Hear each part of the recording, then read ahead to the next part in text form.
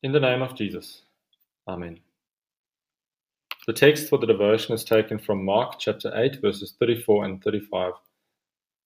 Then Jesus called the crowd to him along with his disciples and said, "Whoever wants to be my disciple must deny themselves and take up their cross and follow me. For whoever would save his life will lose it, but whoever loses his life for my sake and for the gospel's will save it."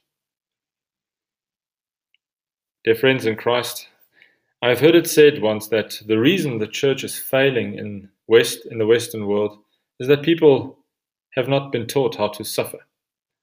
Suffering has, for the most part, been taken out of our lives as much as humanly possible. People are not confronted with suffering as much these days anymore.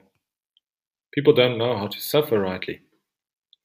And when suffering does come, they don't know what to do with it. The whole of the Bible is geared towards exactly that we learn how to suffer, how to take up the cross.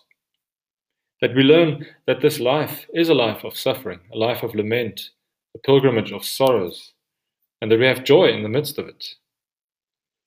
Part of being alive is being ready to die. Following after Jesus is following someone who died. Taking up our cross and following Jesus means following him to death. Paul writes in Romans chapter 5, "We rejoice in our sufferings." Now you might ask, how can someone say that?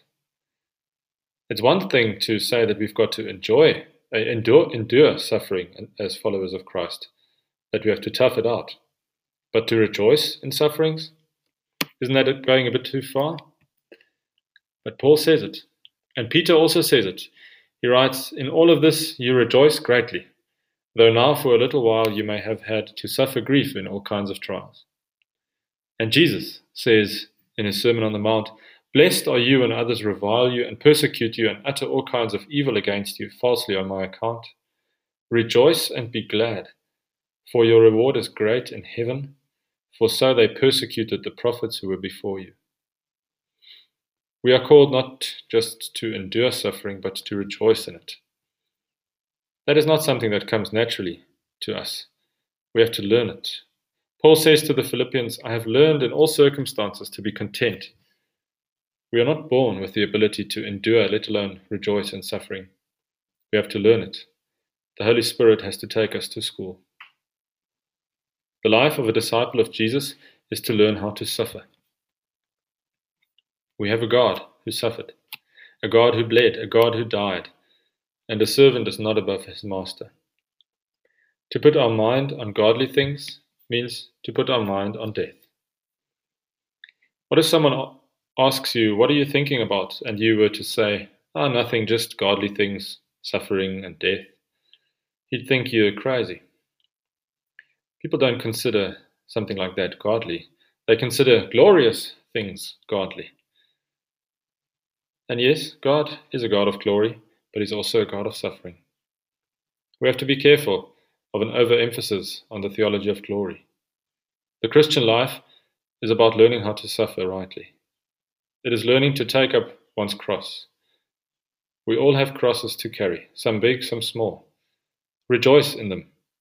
Rejoice in your sufferings, knowing that in your weakness, Christ is your strength. And while we have to follow him all the way to the cross until our deaths, we do so knowing that on his cross, Christ saved us from death. Death no longer has power over us. For to me to live is Christ, and to die is gain. Let us pray. In thee is gladness amid all sadness, Jesus, sunshine of my heart. By thee are given the gifts of heaven, thou the true Redeemer art. Our souls thou wakest, our bonds thou breakest. Who trusts thee surely, has built securely, he stands forever. Alleluia. Our hearts are pining to see thy shining, dying or living, to thee are cleaving, naught can us sever. Alleluia.